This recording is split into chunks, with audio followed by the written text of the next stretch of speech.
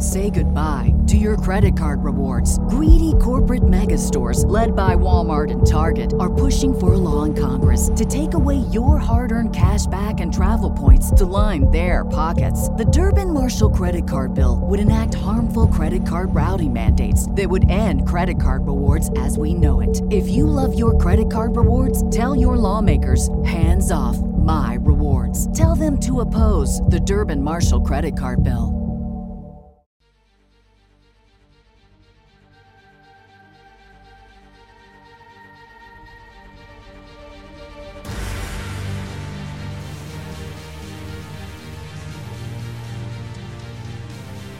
Greetings, nerds. This is Cena Nerd. I'm your host, Sarah Belmont, and with me, as always, is our Mr. Producer, Will Paul. How are you doing tonight, Will?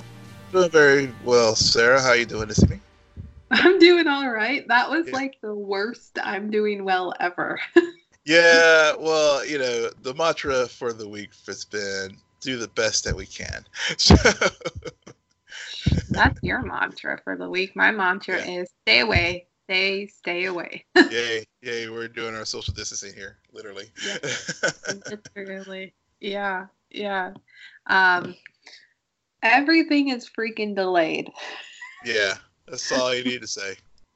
Everything is delayed, which who knows how long we can sustain on talking about shows and TV in this genre, considering everything's delayed.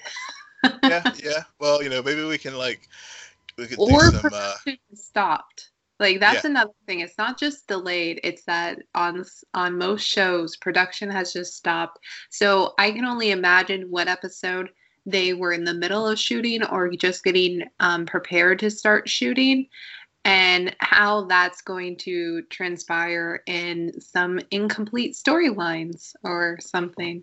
Yeah. It's wild. I think some shows were able to, like at least with Arrowverse, were able to finish the show that they were in a process of filming. But we're already seeing adjustments in schedules and air dates, and movies like going from getting moved up early as far as on demand and streaming service release. Like, you know, Rise of Skywalker was moved up.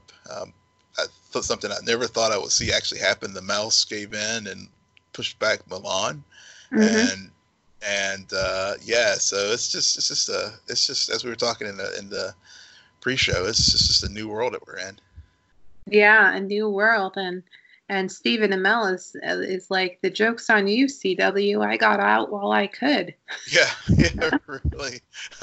I'm done. I haven't had a chance. I was hoping to watch the interview. Well, I guess not interview, but the Instagram live that he did, and because I saw the comments that I'm done, and I've had it, and he said, you know, in some of the clips I saw where he said it with a smile and stuff, and I really wish I haven't had a chance to see the actual footage, to see his mannerisms and stuff, but I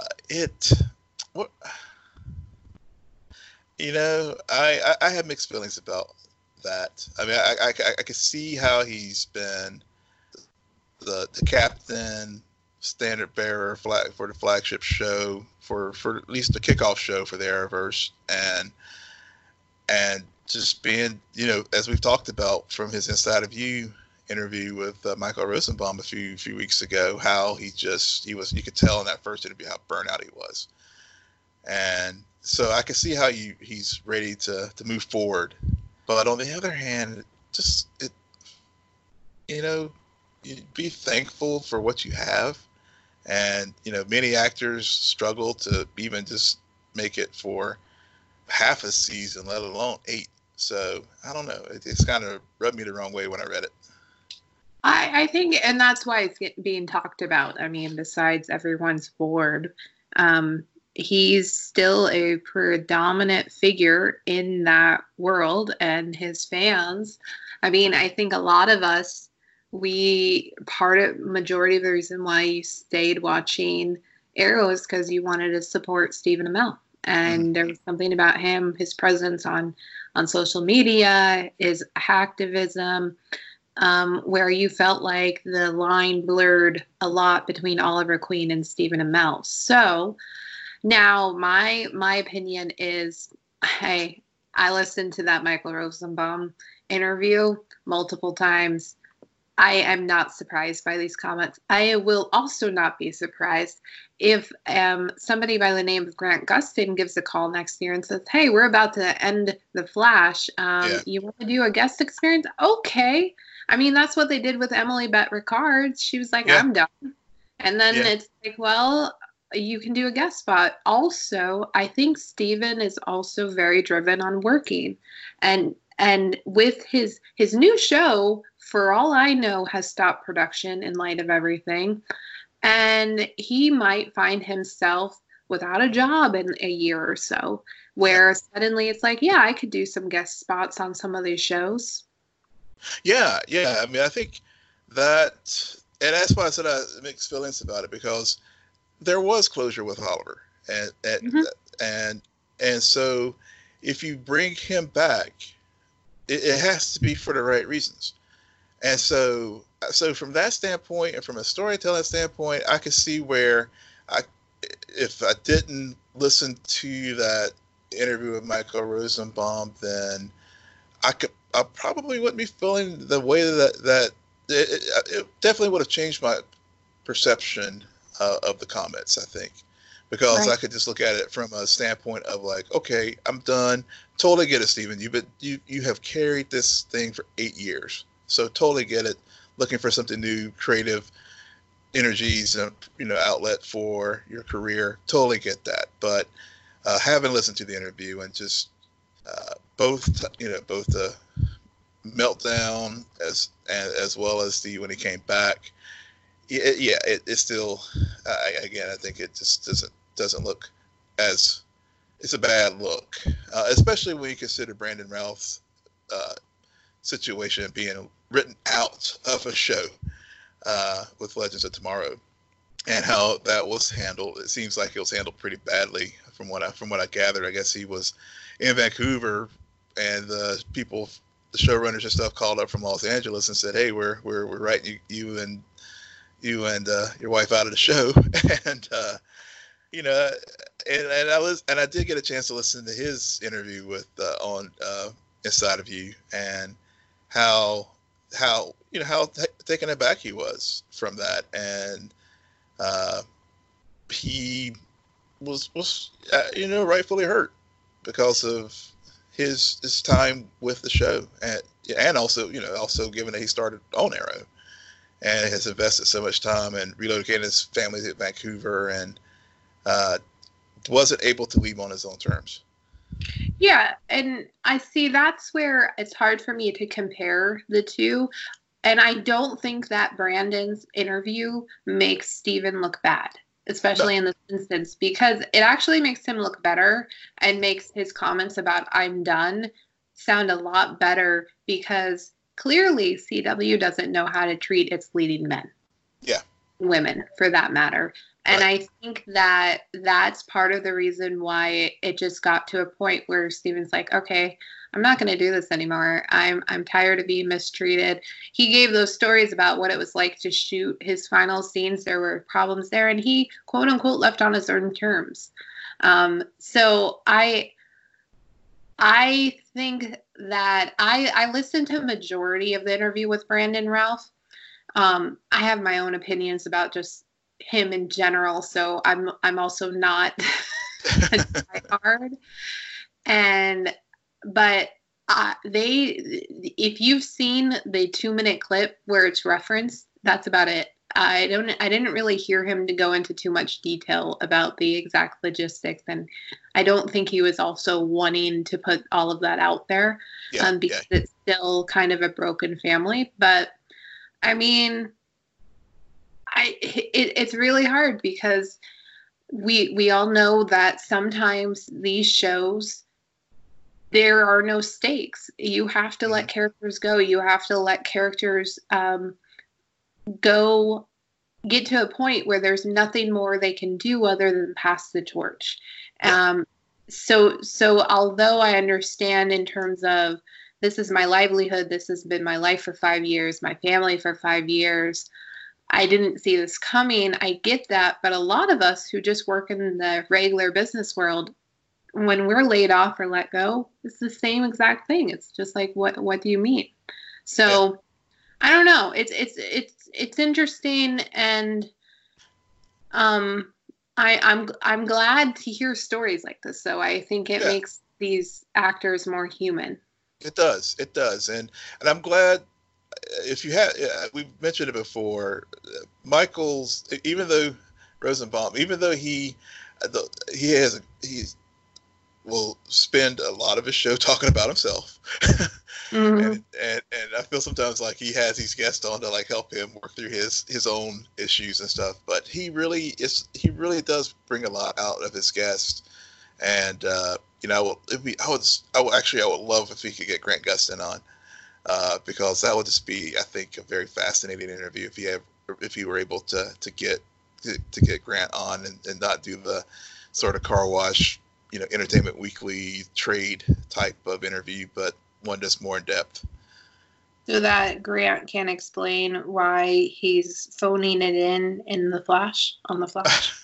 And so Grant can respond to the recent complaints about why Barry doesn't recognize that Iris is not Iris.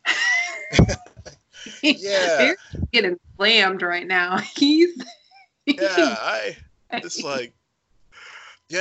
like, dude, I know you went through a lot in Crisis, but you would think you would be able to tell who your wife is, and especially when she could cook. I should have been ding ding ding.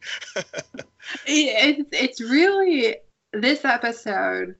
It was funny because I saw a lot of the tweets going on about like, really, Barry, you can't tell the difference yet. You can't. What's the matter? I before I actually watched the episode, so watching the episode, it was like a heightened version where I was constantly looking for the openings, and then we had Joe, who is clearly picking up on some bad vibes. Right. It just astounds me how long this whole storyline has continued. It's getting to the point of exhaustion for me, where I'm just like, okay, yeah, we didn't even see Iris on the other side of the mirror this episode, did we? We did not. It was all McCullough. Yeah. Eve. Yeah, it's all Eve. So, and the thing to me, this is the big plot hole, and which they haven't really addressed, is why. So Cecile can read and sense everybody else's emotions, and thoughts, etc., and yet she hasn't been able to do the same with Iris. Because Cecile is a MacGuffin. Yeah. They utilize Cecile and her abilities when it allows them to do something. She then becomes stagnant and unuseful, and therefore not a part of the storyline when they have no purpose. Because it was funny to see Cecile like front and center in this episode, especially when she brings out like the steak and the Ouija board and is like fully involved, and I'm just like, where have you been? I know you've been around, but where have you been again? Yeah. I mean, I know that they changed the character. She's no longer in the DA's office, and now she's in a private practice, and I think she was doing defense work for Meadows, and then I guess she was still around the Central City News. You're right. I mean, it's one of those things where when you have such an expansive cast, characters do become MacGuffins, and she was a big one this week, along with Sunshine. Yeah. Which again, really fresh. It was like, okay, it was. I think that was one of. I will say I enjoyed this week's episode. So let me just put that out there. I thought it was. I do think, given that we've had pre-crisis, post-crisis, having instead of one big season-long arc of a big bad, it has helped the story in the sense that things are moving a little bit faster as far as certain elements being developed. But at the same time, you are correct in that whenever they do try to shove so many things into an episode, things do seem to linger a little bit longer than they should. Right, so, right. So yeah, I'm glad. Oh, okay. Yeah. No, go ahead. Yeah, I'm glad you brought that up because this episode, half of it or 60% of it, I really enjoyed everything with Nash and Thawne. Mm-hmm. And it bothered me, though, that I think it took 10 to 15 minutes into the episode before we even saw Nash slash Thawne. Like, there was this very long opening to set up the prismatic reflector and to explain what happened to Cisco's girlfriend and how that all is working out, and to the sunshine storyline. And I'm like, this is the exorcism of Nash. So right. So what are we doing here? And then when they got to it, I really liked all of the talk about the negative tachyons and the positive ones, and that just reinforces this idea of good and evil and of the differences between Barry and Eobard. So all of that was fascinating. It was fascinating to understand more about Nash and his mm-hmm. grief. Yeah. And then it just got elevated when Thawne and Barry were going at it, because you continue. We started with a kid who was watched his mother be taken from him, mm-hmm. and then but where we are right now with Barry, it's really reinforced by he's also a man who lost his daughter. Yeah. Yeah. So I thought that was all beautiful. However, it did not help to be in this like weird state of, here's a really good storyline and it's very Flash like at its best, and then mm-hmm. but we have to go and spend time over here to further the overarching storyline that very few people are invested in. Yeah. I mean, it's that's so true, because because I think even whenever I was thinking back to one of our conversations on Flash. I think it was either last week or week before. Last week actually, with Cisco's girlfriend being taken by Eve into the mirror universe. We didn't even mention it because the story, like you said, with Nash, and really how tragic a character Nash is this season. I mean, yeah. Because I was like, as I was watching the episode, okay, we get introduced to him early, in 6A, and then we get into Crisis, where in his quest to like find, I guess, peace and everything with what happened, we learned why he is motivated to do these things. In this episode, he unleashes the Anti-Monitor and becomes Pariah. He has, and after this, after all the events in Crisis, he is dealing with the consequences of that. And then on top of it, he has now become the reservoir for all the Waleses in the multiverse. And we learned that he had lost his daughter. So it's just, yeah, I mean, he's a very tragic figure. And you're right. I wish they did a good job mining that and really connecting those elements on an emotional level. Kudos to Tom Cavanaugh, who always brings it. But you're right, it did get sidetracked with all the other pieces of having to deal with this Sunshine storyline, which was again just MacGuffin to like get Eve the device for the black hole crime syndicate. So it's just sort of like, okay, yeah.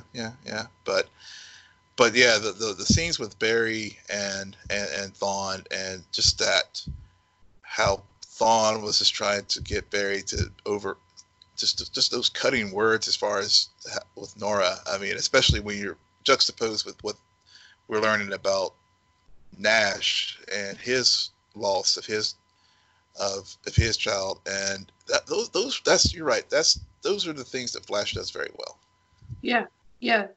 They do that very well, and it's just it's frustrating for me because I went last week, I was bored out of my mind with the episode, and this week I got invested, but I still saw glaring problems and like Caitlin getting hurt. Yeah.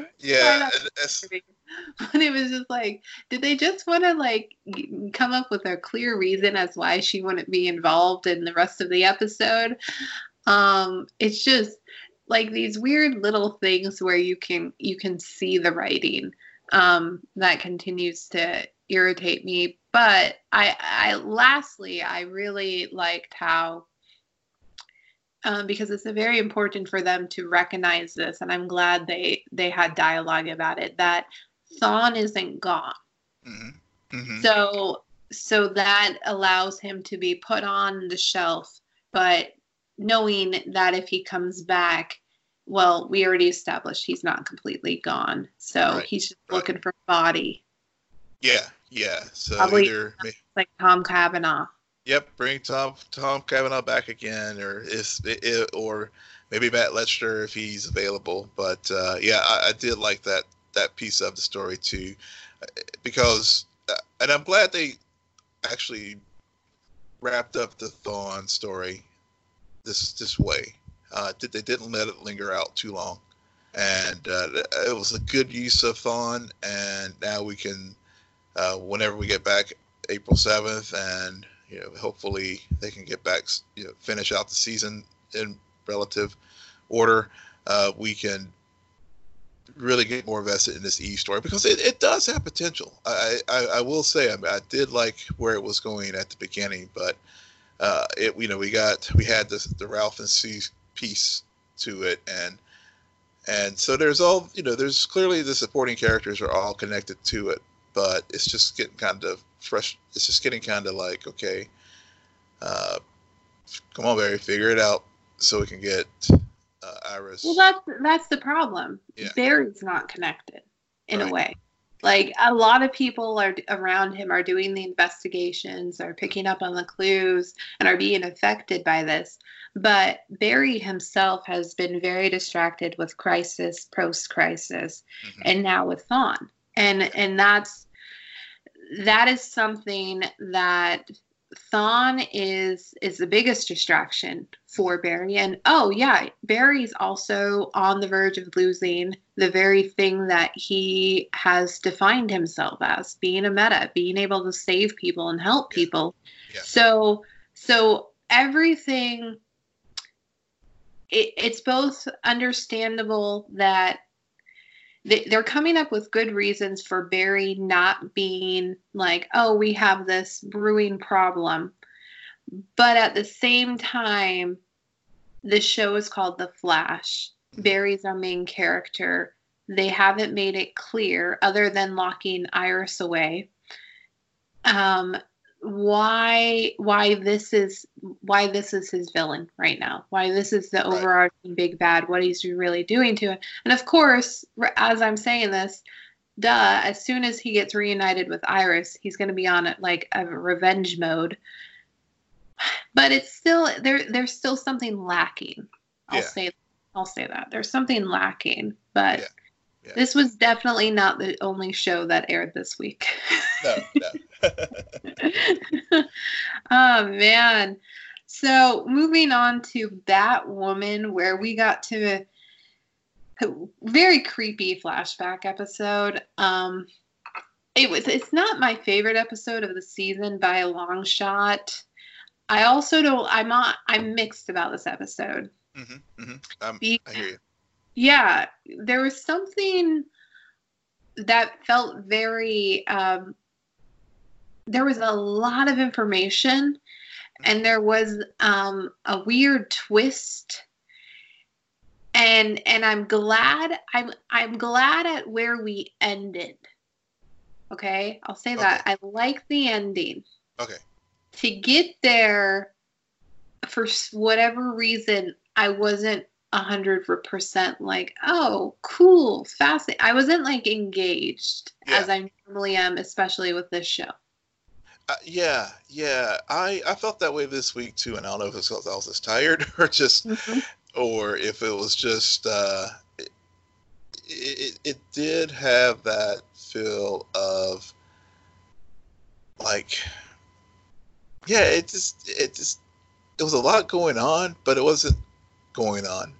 If Yeah. if yeah, and and I mean it recognized the bigger Bat universe because bringing in Scarecrow and Crane's fear toxin as a way to that they use Mouse to capture Alice and to uh, use that get the fear toxin to show her that and I will say it did finally give some context for why Alice is the way that she is. Yeah, it added another layer to the horrors that she encountered under Cartwright and with Right, Cartwright. right, And right. especially as they tie it back into a woman who I can only assume is named Martha. Just saying. Yeah, they just they Mabel, but anyway. Anyway, but at the same, and I like how you see the flashbacks, so you get sympathy, and then you're also viewing the world through a fear intoxicated Alice, Mhm. and how Cartwright manipulation and strings continue to be pulled, especially when and then you have this weird encounter, or this not weird, but this cool encounter between who's their father name? What's their father name? uh as far as which father, Kate's or Yeah, Kate? Kate. Oh, Jacob Kane. Kane. So Yeah, so between the Kanes and the Cartwright, yeah. and it's just, and then the revelation that he killed Beth, and I think that's my issue. Mm, Viewers knows who killed Beth. right, So as they're making these revelations to us, it's not really a revelation. right, right. Yeah, yeah, exactly. And so yeah, that was a yeah, that was one of the threads that kind of like, okay, yeah, I didn't follow through with that, but and also whenever Kate was explaining to her dad about Beth, that wasn't that that wasn't Alice that was murdered. That was actually Beth, and trying to explain the multiverse as far as how that all worked. And so yeah, that was just, I was like, okay, it needed to be done, and but again, it was just like I just felt like there was just a lot of stuff being thrown at the dartboard, but and it was just kind of hard for me to like to sort of focus A to B to C to get to get to that point at the end of the episode where we had the conclusion of Cartwright's story. Right, right. Which puts Kate in a very precarious place. Mm-hmm. And that's why I like where it ended. Yeah, I like where it wasn't a waste of an episode, right. because it clearly sets up a bigger issue for Kate, and it continues the story and this dynamic with the Kane family specifically. I Yeah, mean, they're all in it together now, and they got yeah, to bury this body, and I really like that place, because there were a few episodes ago I never thought we would see that, and so yeah, I'm glad we came here. At the same time, there was something that just didn't work well and wasn't conducive with all the different things that they were trying to explain, like having all of these flashbacks on top of having Alice go stir crazy with the fear toxin, on top of Kate and her father encountering the man who took Beth away from them, mm-hmm.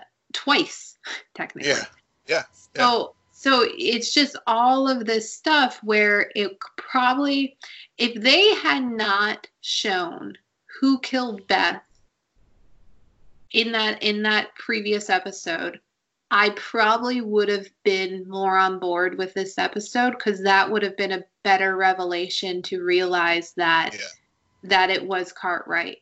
Yeah. I also, or they could have reduced the fear toxin, what is it, delusions that Alice, and focus more on the Kate and her father coming to terms and the moral quandary that they face, especially since where it leaves, and ultimately Kate does kill Cartwright, and she really separates herself from Batman in this episode, which we've been talking about the similarities and how they're manipulating the lore in all the right ways to make it familiar yet different. And then it's like they just drove off the cliff with this ending. Yeah, but at the same time preserving the Bat legacy of that when they're in the suit they don't kill, which I'm glad that which I'm so glad that they did that, and just it in the way they've been building this arc with Kate and Alice throughout the season, it definitely, it built to this point, and as far as also the moral questions of what it is to be a vigilante, and that line between being a vigilante and a criminal. And so all the things that we've had up to this point, as far as Kate, like, I'm not like you, Alice, and stuff, and then at the end it's just like, actually now you are. So I like it's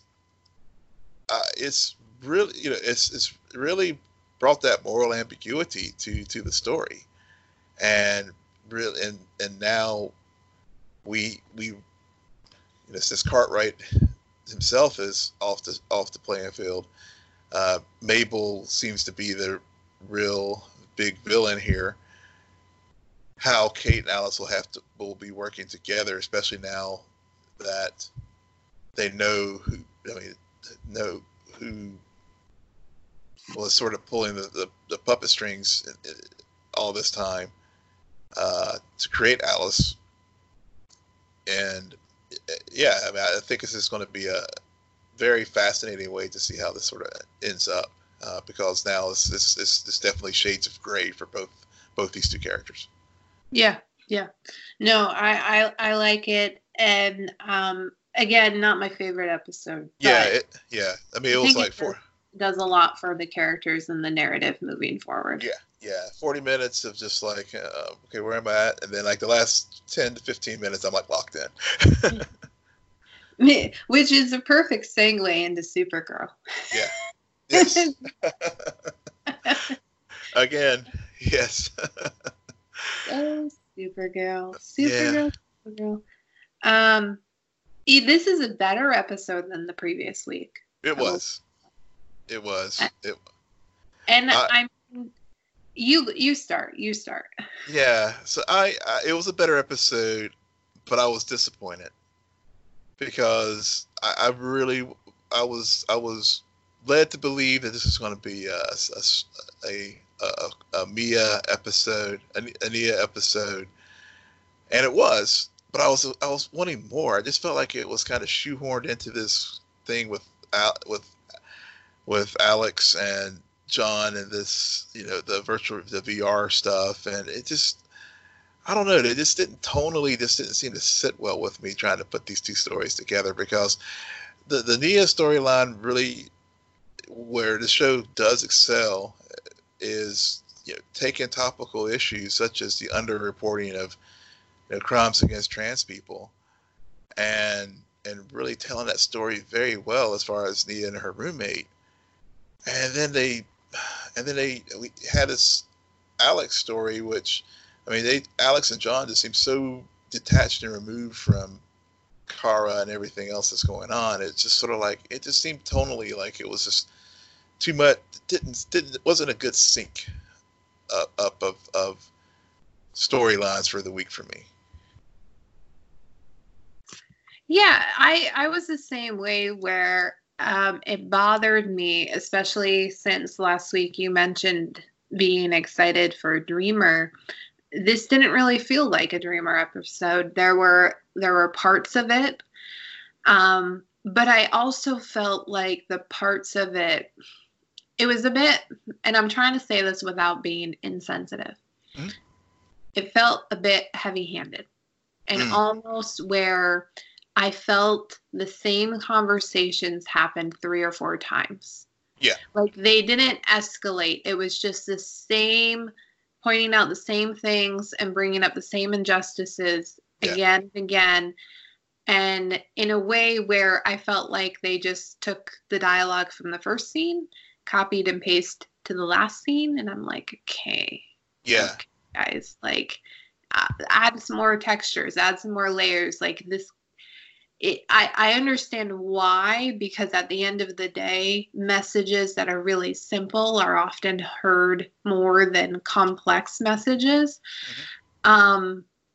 And I did like a few scenes, especially between Nia and Kara, where they have a tendency to either make Kara really observant and fully understands all these situations, are really ignorant. Yes, and I love that they had call her out on that. It was I did as and rightfully so. Rightfully so, but it also bothers me because I'm like, Kara, wake up! And this is not the first time when this has happened. Where I'm just like. It's really hard to follow a lead of a show when they keep doing these, like, being really ignorant about anything that isn't alien related.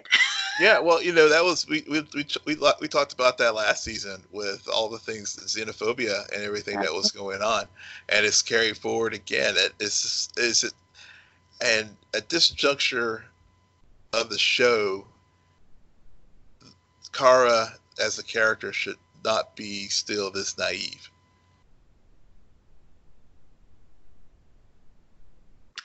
Exactly. And it stuck out like a sore thumb in this episode, particularly. Meanwhile, the Alex stuff, it's a toss-up for me, whether I like it or I don't like it, because I like that she's removed from the DEO and we're seeing her try to assimilate into society.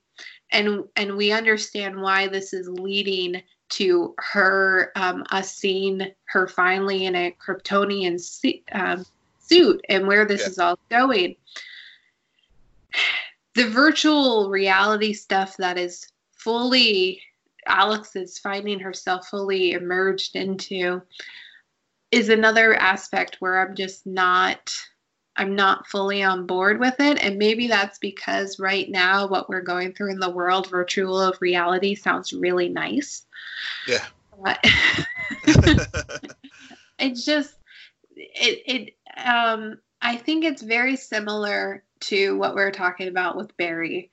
Mm-hmm. Kara is somewhat connected, but she's very distracted by Lana and by Lex. Yeah. And by Lana, I didn't mean Lena and Lex. I meant Lena and Lex. And so it's hard to get on to the Leviathan storyline when it's not being driven by Kara.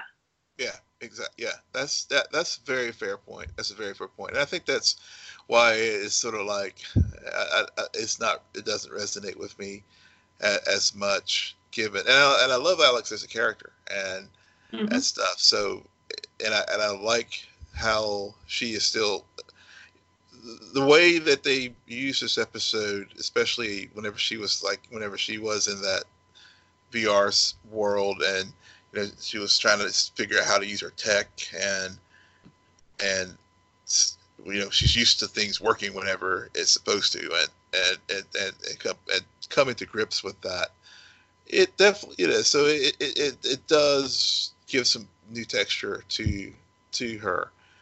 But again, like I agree with you as far as the stories itself. It just seems, and maybe you're right. It's just the times that we're in now. It's just sort of like, okay, I can do some escapism a little bit, but at the same time, it's just like, make it. And obviously, this was written weeks before all this is going on, but it's just kind of hard to get fully invested in it. Yeah. Creepy ending scene. Very creepy ending scene. Yeah. And a part of me did like that Jeremiah died. See, again, for some reason, Alex and Kara, they often have some episodes where it's about them being children and growing up the way they did and their parents, and then other episodes not so much. So I feel like it's been a long time since we've heard that name Jeremiah. Yeah. My opinion. So part of me was like, oh, okay. Yeah, I was like, okay. I was like, all right, they're writing Dean Cain off since he's for his real world beliefs or whatever. I don't know, but it just kind of did seem it did kind of come out of left field with that. With his passing. Yeah. All right. And the moment that Will always waits for whenever we get a chance to talk right now, Picard. This show felt like talk therapy. Picard. I'm going to say it like that from now on. Picard. JL. Yeah. But it did. I just felt like this was it was truly a bottle show after last week, and I mean it was okay. I have to admit it was an okay episode. I was trying to write a few notes about tonight's episode for our recording tonight. I was like I said, the first thing that kind of stood out with me was like it just felt like it was a lot of talk. Mm-hmm. A lot of talk. A lot of exposition. And a lot of quote-unquote revelations, not really, but hey, we need to do something for an hour. Yeah. We are on a limited budget, so we're gonna just keep it simple as far as the sets. I just want to call it out right now. The Rios story aspect of this episode. The moment he sees Soji, I'm like, no. You will not tell me. This is my thought process, Will. You will not tell me that out of all the pilots in this universe, Picard just so happens to get in touch with someone who knew Soji's mom. Yeah. You're not, because there's a lot of emphasis placed on Data being the father. And I'm constantly like, who's the mother? Who's the mother? And it's just something where that moment, and then it takes forever to get there, but we finally get the history. And I'll be honest, I didn't understand half of really what Rios was talking about. But I did see the picture, and when you see the picture, you're like, oh, okay, so he encountered another clone. I don't know why we had to spend 40 minutes to get there, because Rios was already a part of the mission, but okay. Yeah, it just, it really, I felt the same way. I mean, it was like, okay, so we knew that he was Starfleet, and we see the photo and the drawing of it was a butterfly flower and beautiful flower, and what was the jhana, and so it was. I mean, it was fun. It was fun seeing Rafi do the detective work, talking to all the various holograms on the ship to sort of piece together the deal with Rios, and then we do get the connections as far as Picard and Rios in the past, because I guess it was one of Picard's academy classmates who introduced him to Rios as captain, and so there were like those bits and pieces that did tie them together. So, to your point, of all, in this great grand galaxy, the stars aligned to bring these two people together. Yeah. So in a way, the actress who plays Ralphie saved this episode. Her acting with all of the variations and sides of Rios really kept momentum. Her investigation. The problem I found is she was investigating two different things. Or two things that she knew was connected, but sometimes it got hard to follow because there were essentially two investigations happening. The one about Rios and what his connection with Soji is, and then the one about her theory on the where the Tel Shari and their beliefs stem from, and where the and how this all happened, and what happened on Mars, and how it's all connected.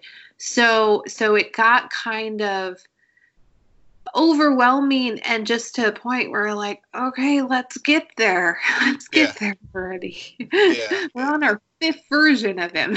Yeah. It did, but you're right. I mean, she did help carry the narrative forward very, very well.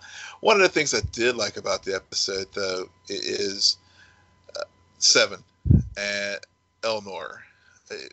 It was just, so when we last saw Elnor, he was on the cube. Narissa was hunting him down as far as after she's killed Hugh, and he was in the control room and stuff, and so it was pretty cool to see Seven go full Borg for the purpose of trying to save the folks on the other Borg on the cube, because the Romulans were just like, okay, we're obviously trying to kill, open airlocks and just send them all out into space so they could use the cube for their purposes. Mm-hmm. So that was, seeing Seven do that, and just the fight scenes and stuff. I mean, those were pretty exciting elements of the episode, and then also just from the very beginning, even though it was a lot of exposition just to set up the story 14 years prior with Commander, we learned about Commander O being half Romulan, half Vulcan, which explains what the mind meld she did with Agnes. It was not only it gave it context as far as all the images that she shared with her to turn her over to the side of like trying to obviously help Picard find Maddox, but then ultimately kill Maddox, and then getting to Picard himself. I thought it was pretty reckless of him to like have Soji and Agnes there together after what all she has done to this point. So first of all, when they dropped that bit about Commander O, I immediately thought of you, because I remember you referring to like, who is she? What is she? Ago. Now, Soji and Agnes, I actually argue, is one of probably my favorite aspects of this episode. Yeah, definitely. Oh, I didn't say I didn't like it. I just thought it was just very reckless of Picard. Yeah, but you also went on and on about the cube, and I was kind of like, about the cube. Yeah. Because with Agnes, I didn't, for whatever reason, up until that confrontation with Soji, I didn't really see her as a three-dimensional character. Like, she gets brought on board, the naive woman who's spent her life in research, adventure. We've seen that before. Mm-hmm. And then we find out she's a mole. And now you realize why they decided to go with her as being the mole, when she's both worked her entire life to see a creation like Soji.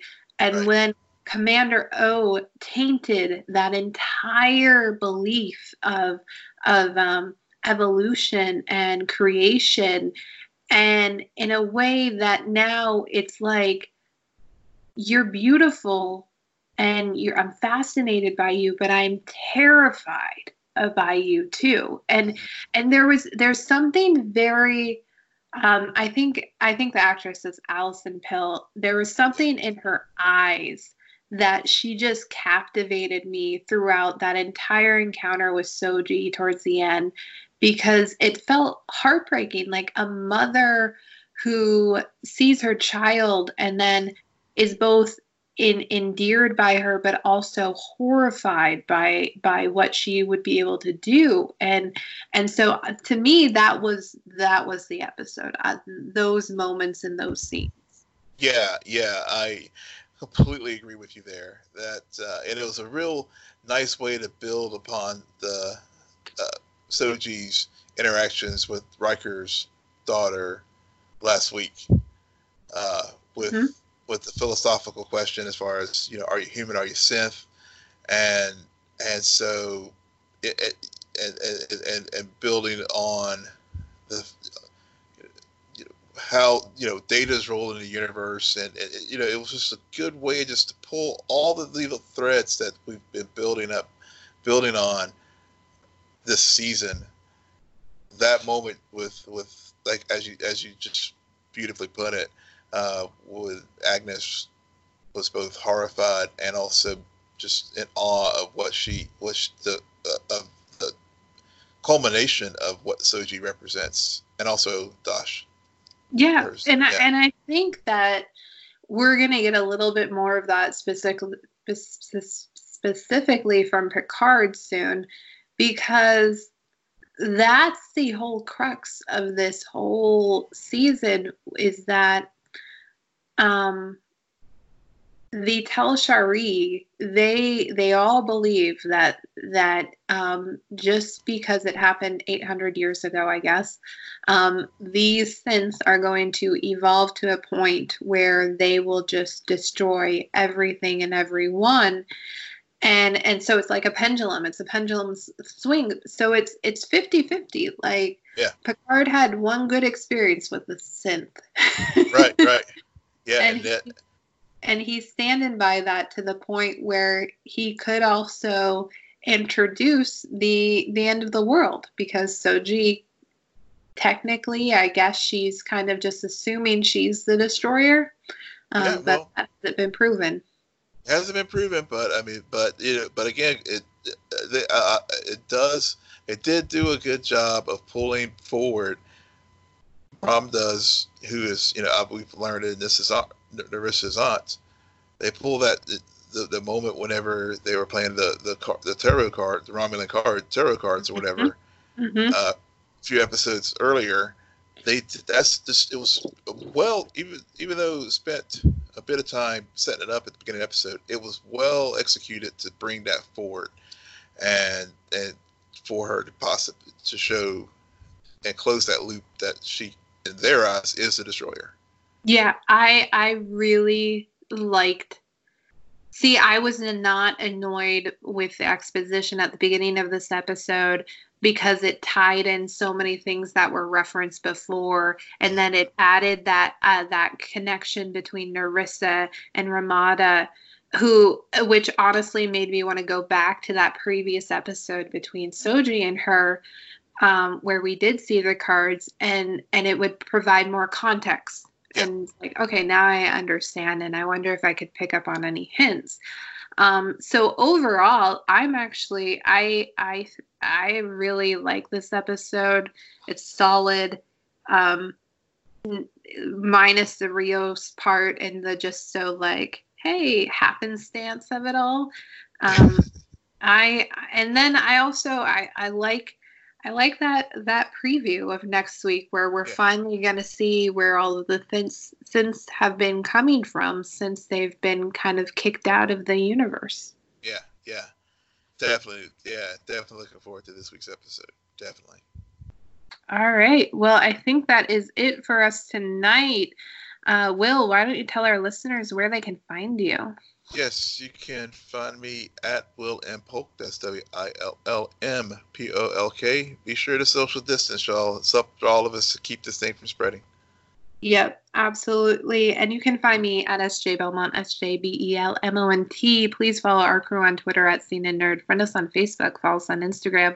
But most importantly, rate, subscribe, and comment on Apple Podcasts, Spotify, YouTube, Stitcher, and wherever you get your podcasts.